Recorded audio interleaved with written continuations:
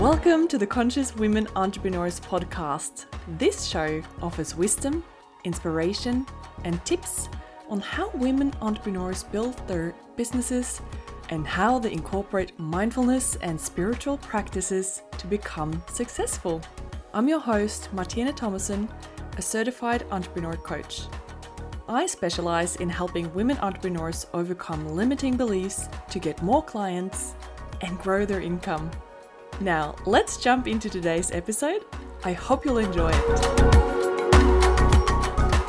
Hello, friends, and welcome to the 12th episode of the Conscious Women Entrepreneurs podcast. I'm your host, Martina Thomason, and today I am excited to introduce you to Linda Sofia Hörnquist. She has a burning desire for reuse and sustainable solutions. Linda currently runs workshops for children and teenagers where they use their creativity while reusing and repurposing materials. So they are repairing, redesigning, and creating new clothes from old ones. One of Linda's dreams is to create a hub where various people offer their expertise to reuse and repair a wide variety of products. Everything from bikes to electronics to shoes and clothes, to see that everything has value. So Linda, welcome to the show. Thank you very much. I'm very excited to be here. Yeah. So first of all, can you tell us a little bit about how you came to where you're at today? You have been interested in sustainability for so long. I even know that you wrote an essay as a 9-year-old about sustainability. So tell us about your journey from a child up until this point where you are now. Thank you. I guess it all started when I got my first sewing machine. Or we had an old sewing machine that my mom used to use to like make curtains. And I started to sew on that one when I was about 10 years old. And I was also redesigning clothes then because I'm from a quite small town and it doesn't have like so many fabric shops. So I started redesigning clothes and sewing more and more and asked my mom if I could get a new sewing machine. And she was like, I think it's just like a hype. So yeah, maybe we can buy one, but I can use it to make some curtains for myself. So she bought me a sewing machine, and since then I think I've been using it every day. Wow. And now I'm 38, so I'm almost for 30 years. That's amazing. So you're currently living in Norway. You're from Sweden, but you've recently started this amazing workshop. So what was your path to actually start up this workshop? I started to study fashion design. I did that in Milan, or I started first half a year in Florence just to see if I liked it, and I really did. Everything from pattern making to sewing to history of fashion. I lived in Milan for 3 years and studied and decided that I will never ever work in the regular fashion industry with all the sweatshops and the cheap fabrics and everything that goes wrong with the quality in the fashion industry. I think it's much more interesting to work with old clothes because they always have better quality and natural materials. So I say no to polyester and plastics, and I started to redesigning clothes from the markets because in Italy people are really, really obsessed about quality and brands.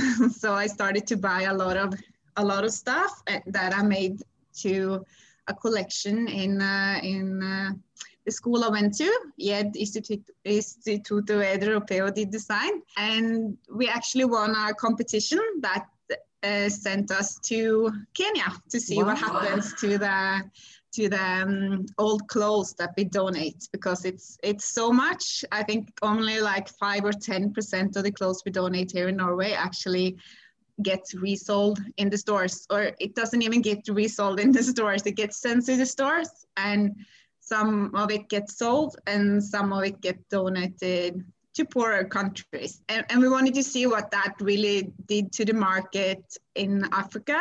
So we went to visit different fabric factories, and they say it's sad because they've been making this old traditional African clothes, but now it's so much of our secondhand industry, and people buy that instead because it gets cheaper than buying new clothes. And we actually got to see that with our own eyes. And me and my friend decided to do something about it. And he's actually living in Berlin now. He's from Germany, and I'm doing a little bit the same here. So we are two spirits that just want to reuse everything we can find. Yeah, so all of that excess secondhand clothing was actually ruining business, industry, and also culture back in Africa because it was cheaper. Yeah, and I mean, this is maybe 15 years ago, and it's just getting worse. More and more percentage of the clothes that are produced are made out of plastic. So it's almost up to 70% of all the clothes that gets produced now is actually made out of plastic. Yeah. And I want to work against this and make people do something with the nice things they already have in their closet. And I don't say no to a polyester dress if they think it doesn't fit, but they love the dress. I can redo it for them so they can use it for several more years. Yeah. I mean, all of us women, we know what suits us and and if there is something wrong with the length or the width or the color, we can even do something about the color of the clothes. So I try to talk a lot to the client, and we see what we can do to make something that works. Yeah, beautiful. And also something to consider as well, seeing that so many of our clothing that is produced today is created from plastics, that we create nanoplastic in the oceans when we wash it. So so that's yet another good reason for using the old shirts and sew them to become a nice dress or a purse or whatever you want. But yeah, like you said, just using the already produced quality natural products. Exactly. And I want to spread awareness to grown-ups and the kids, and to choose wisely, because our money, everybody got their money, a lot of it or a little, and we can choose what kind of world we want to live in by choosing what we buy.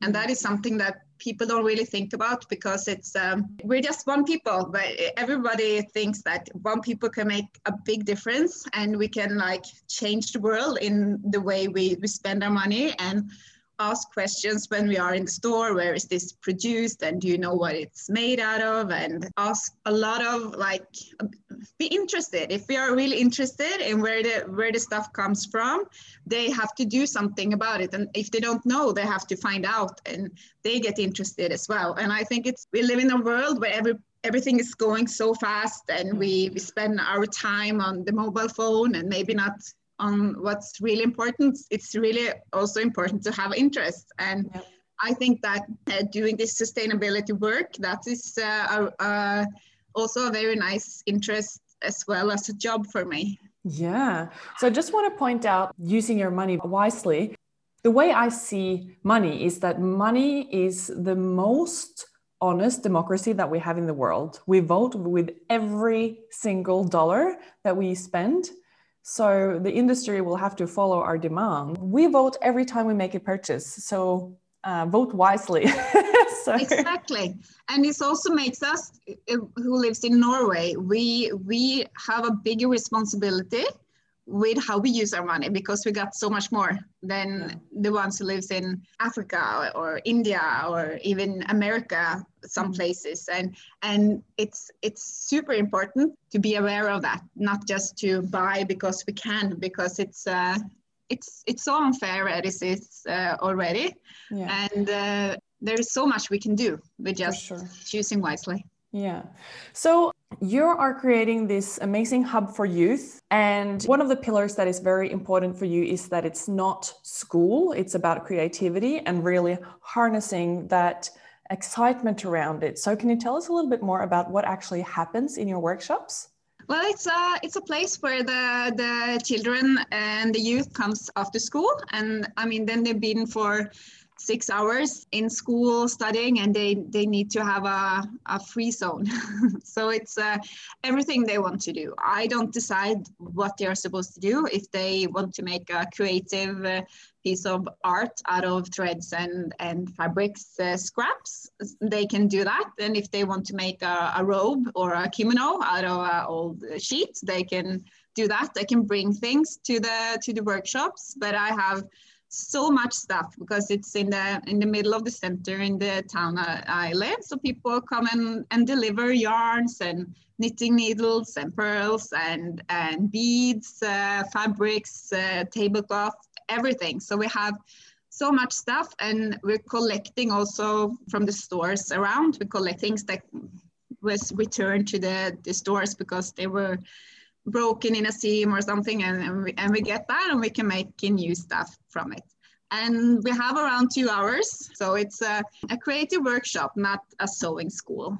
Yeah, amazing. That's really important. Yeah. So you're really harnessing that excitement for it and that sort of creating a hobby around it and bringing that into their lives. So you were talking about wanting to do this for grown-ups as well, but because of COVID, in Norway, we've had restrictions as to if you're older than 18 or 20, yeah, 20. You're not allowed to gather in certain amounts of groups, but the children are. So this workshop actually started in the beginning of 2020, and you've already achieved so much, and you're on good terms with the landlord. So you have also helped him decorate a wine bar in the city center with some leftovers. How did that go? We got like this job because we're talking a lot of sustainability now. Everything is supposed to be reusing and sustainability and circular economy, and everybody knows this. And finally, my hard work pays off. I've been doing this for 15 years. And as you say, as a 9-year-old, I wrote an essay about how we destroy the world and it's so unfair on this planet. And I got a job because there was this chain of clothes. They was bankrupt in May last year. And he was like, it looks so boring in that store because it's just white, and it got like this really great placement in the middle of the center. And so he asked if I can do something fun with a showroom. So I made like a huge teepee from all the sheets and pillows, and borrowed stuff from the local stores and just made it really nice. And then I met with not a close friend then, but we had been collaborating. I had like a little workshop together with her, and she was like, I study wine. Maybe we should like open a wine bar. Yeah, but then we have to do it sustainable. We have to like only get free furnitures, and we have to get like paint from the garbage and just using waste materials. We talked to the landlord, and he's like, it's so much better than just having an empty space in the middle of the summer. So we got like 3 months to create something that we call a pop-up bar, but now it's just called Pop Wine Bar because it became permanent.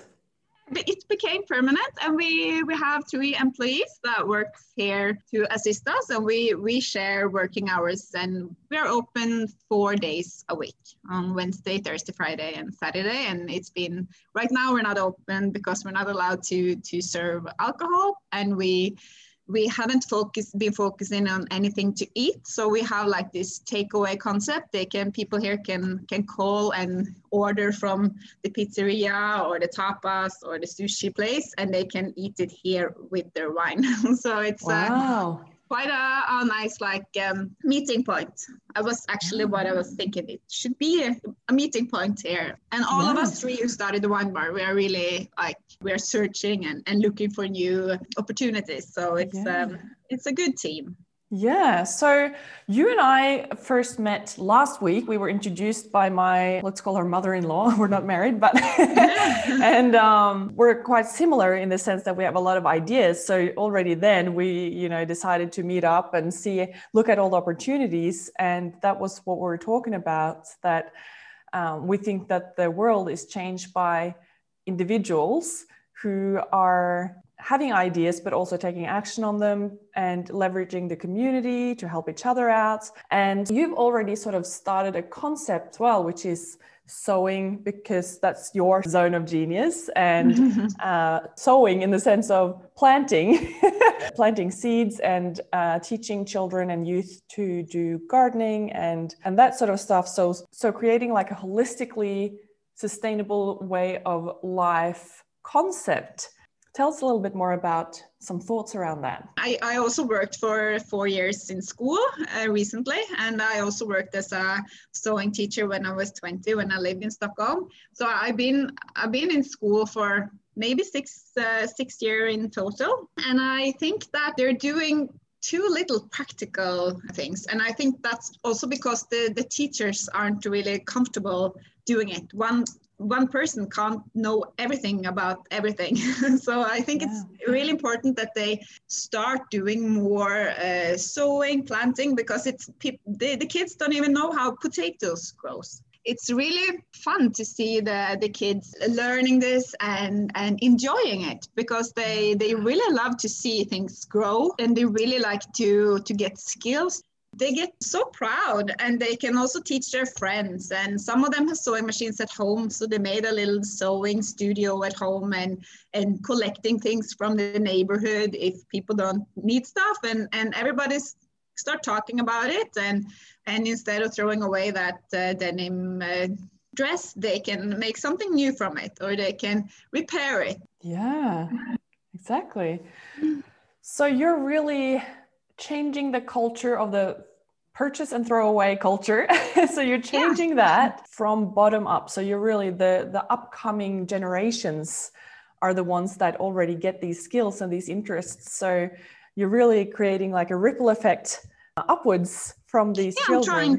I'm trying to. And they also can affect their parents and their grandparents to buy less, to buy wisely. I don't say don't buy anything, but think about what you are buying. Try to buy things used as much as I can. Everything from sports equipment to clothes to furnitures. And I think that's also, when we're talking about this little like service hub, having one person that can focus on redesigning furnitures, and then I can focus on textiles, and someone else can focus on making art from scraps and trash and whatever you can find, and somebody can focus on repairing the shoes. So I think in the future, it's not going to, everything's going very fast now. So I think it's going to, in 5 years, it's going to look completely different. I think less stores, maybe more can sell secondhand clothes and less things, but more quality. Yeah. Instead, if we ask for that, they will also sell it. Yeah, coming back to what it was originally, I spoke to a friend who really loves the old fashion, Chanel, all the big fashion houses. The reason why they were actually expensive was because of the quality. They used the real silk, they used the really nice fabrics, but now it's still the same price, but they've cheapened the products in order to get higher profits. So we're kind of returning to that minimalistic quality, and maybe pay a little bit higher price, but have fewer items. And, like you say, you can renew them by making tweaks to them and everything. And also this borrowing culture, like you can get a community. I don't know what would work best, but I mean, if we have a place where everyone can borrow something you don't use that much, like a saw or a sewing machine or a drill, whatever you need, then you can use it. But I mean, it's really hard to see it, how it's gonna actually develop, because it's a lot of places that's gonna be has to make a huge change. Everybody who's selling electronics, for example, everybody's selling tools and like high fashion expensive dresses. If people start borrowing, a lot of people start borrowing it instead of buying it, people are gonna have to change their businesses. I mean, we have to change the whole system. It doesn't work as it is now. Exactly. Yeah. So it seems like there has to be like a service component. So if they want to have business, they would need to have a center where people can come and repair it so they can earn some money there, that they can, like, maybe they have a second hand part so they can sell the one product over and over and over again. That's pretty profitable. Yeah, exactly. One thing that struck me was the way you presented this service hub, because I haven't even thought about it this way, but you were saying when we met last week that if we just have secondhand shops instead of a service hub, people are just going to dump all the clothing that they buy and feel better about themselves, and then go out and buy more because they can justify buying more because they're giving it away afterwards. Whereas if it's a service center, people come and repair it and they don't go and buy more because now they've repaired what they can't use anymore. Exactly. And if we are really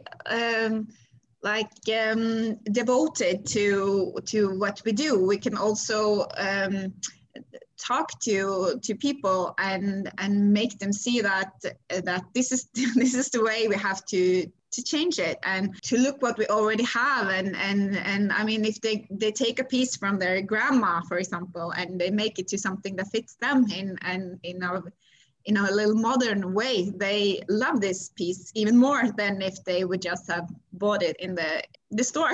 Yeah, because now it has a sentimental value as well. Yeah. Yeah. And I think that if you just have like a shopping center, now they are talking about opening like a secondhand center, like you can almost drive in and like drop everything and off that you don't need. I think that it's not the same people who's going to start buying things there that are going to leave their things there. And I think we have to do something with these who just want to get new stuff. That we have to talk to them, and then we have to have like devoted people who meets these people and talk about the things. And we also have to have a change in with the taxes, for example, here. And you have to pay 25% of everything every time you sell it. If you sell it 10 times, the government wants 25% from it.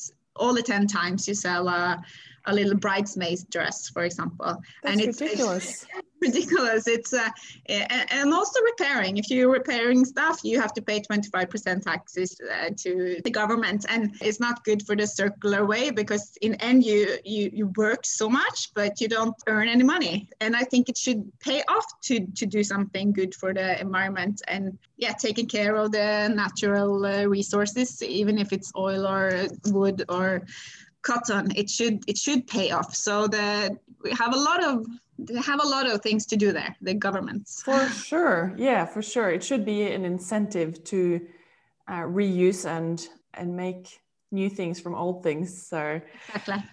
So because this is a podcast for conscious women entrepreneurs, I always ask my guests about their experiences and lessons around running a business. So what does running a conscious business look like for you in practice? Well, 10 years ago, I opened my own store here in Asker, where I currently live. I opened the store and I was doing repairing and redesigning and making grandma's old wedding dress into a wedding dress that fitted for today.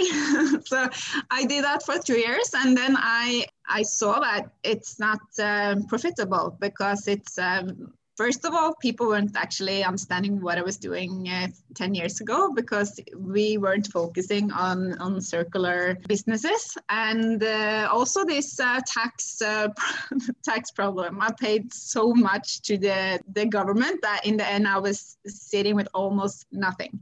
So then I started working in school and teaching sewing and knitting and craft art to kids. I did that for 5 years. And then I decided to, okay, but if I can teach as well and I do some art, I don't have to pay the 25% of taxes, because it's 0% on teaching. So then people can actually come and repair their own things. And I actually earn much more money then than if I would do them for them. And they also go out with knowledge and a great feeling that they actually did this themselves. I think that is also a really good way, because then they see how hard it is. Yeah. People don't really understand how hard it is to change a zipper or to fix a hole that shouldn't be visible. And some people are doing like visible mending and doing really nice things. But if you have like a suit, you don't want them, you don't want a little star or a heart. So then you have to do it really, really, really, it's really hard. And if they do it, and that's also what the kids say, how can things be so cheap when it's so hard? And it's so like difficult to get it to look nice, and it takes so much time. And we're having that conversation, like where your clothes from H&M are made, they almost doesn't earn anything, and they work 14, 15 hours a day, and maybe they don't even get holiday. They just work, and they get basically shocked, and they get another understanding about the differences and the unfairness in this world. And this is something they bring with them, and they get I think they will appreciate things much more. Yeah. Amazing. So they are having insights from all the work that you're doing, and they're changing their perception of the reality in a sense. I hope so. Yeah. So what are some of the biggest lessons for you from your journey as an entrepreneur? If you're going to start something, you can't care about what other people around you say. You have to really believe in what you are doing. And some people are really supportive, and like your mother-in-law, she's always been so supportive of my work. And some people don't really understand my work or my passion and why I do it. And it's really also, the more you know about what's going on in the world and unfairness and almost people working as slaves, it's really hard to not get affected by it. So I think it's also really important to not get annoyed of people who doesn't understand it, and they don't really care. I can talk to people, but they still shop like crazy and donate things and give it away and throw away things. You just have to think you have a way, and you have a passion. You don't ever give up on that, no matter what everyone says to you, because you're going to hear so much. And I heard from people, are you going to open a sewing school? Who's going to pay you for teaching their kids to sew? And I was like, I think a lot of people. And now it's full. I have 50 kids who comes every week, and it took me a year, and it was Corona as well, and I had to close, and I could open and close and open, and I had to like adjust it. So I was allowed to do my thing. Yeah. Because of the restrictions. And I see that it's really popular. But I don't care what people say. If you believe in what you're doing, you have to every day believe in that. Even if things doesn't really work out, and you get things thrown at you that you try to forget, but it's still in your head. Yeah. And I think you have to just find the power from if people are negative, that's because they are not happy with what they're doing, and maybe they don't know what they want to do, or they don't dare to do what their dreams are. Yeah, they project their fear onto you.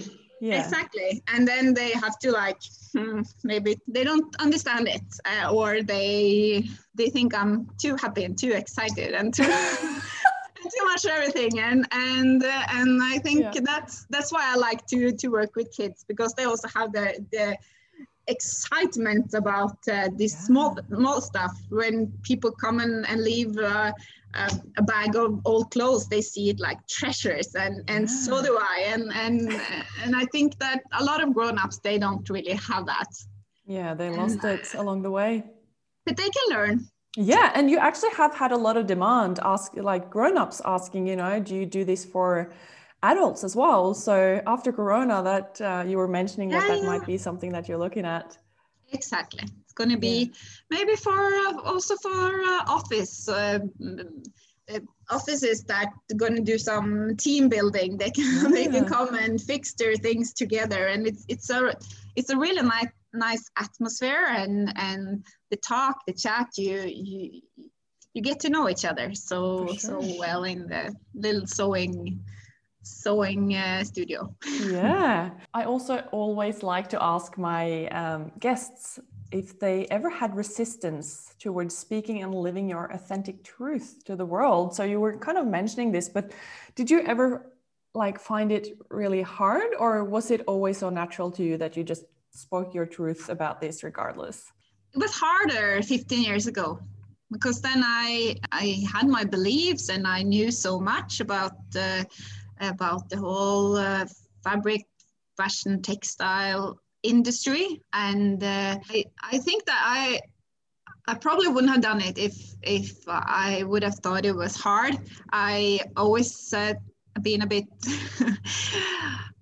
weird, too ecstatic about things, and I get totally caught in the moment. So I think that it couldn't have stopped me anyway. So I just kept doing it and finding my ways to adapt to every problem was there, and I think that it's I never felt that it was wrong or I should give up. I just had to find new ways. If you have the passion and the purpose, you don't basically have to work. You just do it because it's the vision pulls you. Yeah, because you have to do it. It pulls you up. What you're doing. I don't feel like I'm working, but I'm actually working all the time. Yeah. I say I don't have a job or a hobby. I have a jobby. So I go to my job every day, and I basically work with this all the time. There's always some things that you can recreate, and there's always some trash you can save, and always something you can put together and having fun with, and try to create something new. So because I'm a coach, I always am curious about others, if they've had coaches and what their experiences have been. I haven't been to coaches, but I try to surround myself with inspiring people, people who feels like sunshine. So if you were to have a coach, what is one thing that you would like to work on? Maybe getting all my ideas together. Yeah, beautiful. So we're getting to the end of the interview. So I want to ask you 3 rapid fire questions. So what's your favorite quote? I have a few. I have one that's a quote over my work. I try to see everything as resources. So the one I have had since the beginning of my trash work is that waste isn't waste until we waste it. So perfect. I mean, it's for someone it's a treasure, and for other ones they just see waste and leftover materials. But if you can see the opportunities of making that into something new, then we can save a lot of resources. Yeah, so someone's trash is someone else's treasure. Exactly. And everything has a value. That's also a really one of my favorites. And everyone is valuable and everything has a value. Awesome. And I also have something I tell the kids, because that's what I heard a lot when I was a kid. When I was doing stuff, creating stuff, they were telling me that you're wasting your time, and this can't be a job. And now I'm actually working with my wasted time over then. And that's actually my job now. Nobody thought that was going to be a job, but I tell the kids that it's never a waste of time if you enjoy doing it and if you're having fun. It can't be a waste of time. Of course, you have to do schoolwork and you have to do some activities outdoors as well, but it's never a waste of time. Knitting and sewing, it's almost like my kind of meditation. Yes, awesome. So what book has been impacting your entrepreneurial journey the most? You know, Martina, I don't read that much. Actually, I don't have time to read that much because I just I always do stuff with my hands. But I'm really interested. I'm really interested in documentaries. So I watch a lot of documentaries about how the world is connected. But if I'm gonna say a book, it's probably a book called No Logo that I read actually when I was in Kenya. Okay. Because I had some teachers who said, okay, you're into like reusing and redesigning and you should read this book. And I think it's from 2002 or 3 or something. You get an insight in the fashion industry and how everything is connected and how the big firms, the big brands, they don't really take responsibilities of the production because they don't actually know where it's produced. If you don't want to say where your products gets made and who makes them, and you can't really, you can never know. That should be forbidden as well. So what is something that the listeners of this show can do or focus on this week to get them closer to being as successful entrepreneurs and living life on their terms? I think that right now you have to focus on greener solutions. I was on a meeting last week and then they say either you can do these changes now and be a part of the change in the future, or you have to do it in maybe 2 or 3 or 4 years. So I think about your local environment and trying to make something, maybe experiences, adding something to your community. If it's courses and you can get a new skill, you can get a new hobby. I think that things are a bit out. I think that we are producing too much stuff now. So I would not sell any physical products maybe. Yeah, so focus more on services and the local community and how to create a positive green change. Yes, experiences and knowledge, and trying to get people to get a hobby and see the value of making something with your own hands, or photography class. If you're a photographer, you don't have to sell pictures. You can teach people to take photos and bring them out in the forest and to the ocean and try to sell your skills maybe instead of things and maybe teach people how they can repair your bicycle instead of doing it. Then you also save a lot of money. Yeah, exactly, for the taxes. Exactly. You don't have to pay 25% to the government. So I think so, teaching people skills and teaching them how to enjoy life, because I think all of us who started our own business, we enjoy so much what we do. And I think that is something that's really valuable to teach people who maybe hasn't found their passion in life and their goal, and they always waiting for something, and maybe that's exactly what they're waiting for. Yeah. Awesome. So where can the listeners find you if they're curious about your work? I'm posting on Instagram and Facebook, and the store, the workshop. The workshop is called Kreativ Verdi. Awesome. I'll link to that in the description box as well, so that it's easy to find. Yeah. So just to summarize in one sentence, what would you like the listeners to take away from this whole episode? I would like to say, smile more and enjoy life. Yes. Awesome. So is there anywhere you can find an overview of good retailers, or you were talking about a list? Is there somewhere where people can find better vendors for the products that they want to buy? Is there like a website or an overview? we have this Framtiden i våre hender, the future in our hands. We have that in Norway, and they are doing a lot of resources.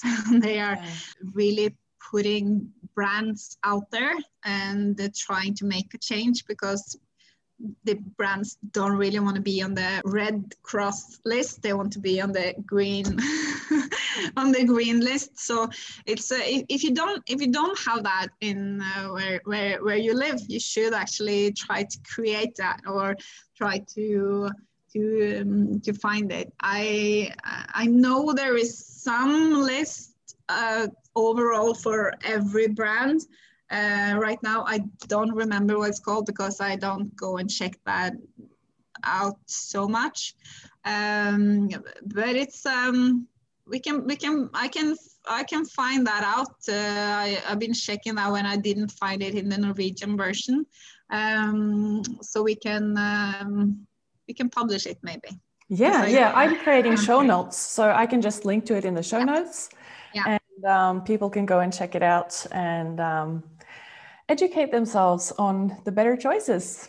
Exactly. We are more and more people want to know where their stuff and their food and their clothes comes from.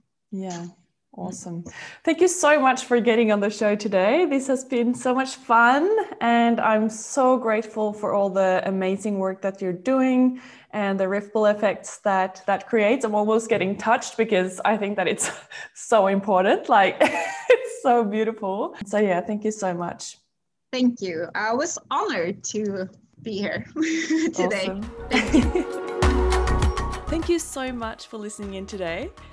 If you enjoyed this episode, please share it with anyone who would benefit from listening in. As always, please leave a review, 5 stars for good karma, and if you think we need more mindfulness and spirituality in business. If you're interested in coaching with me, head on over to my website and schedule a free discovery call. Finally, if you have any inquiries or you would like to interview me on your show, shoot me an email. Details are in the show notes over at my website, martinethomsen.com. Have an amazing week. Cheers, guys.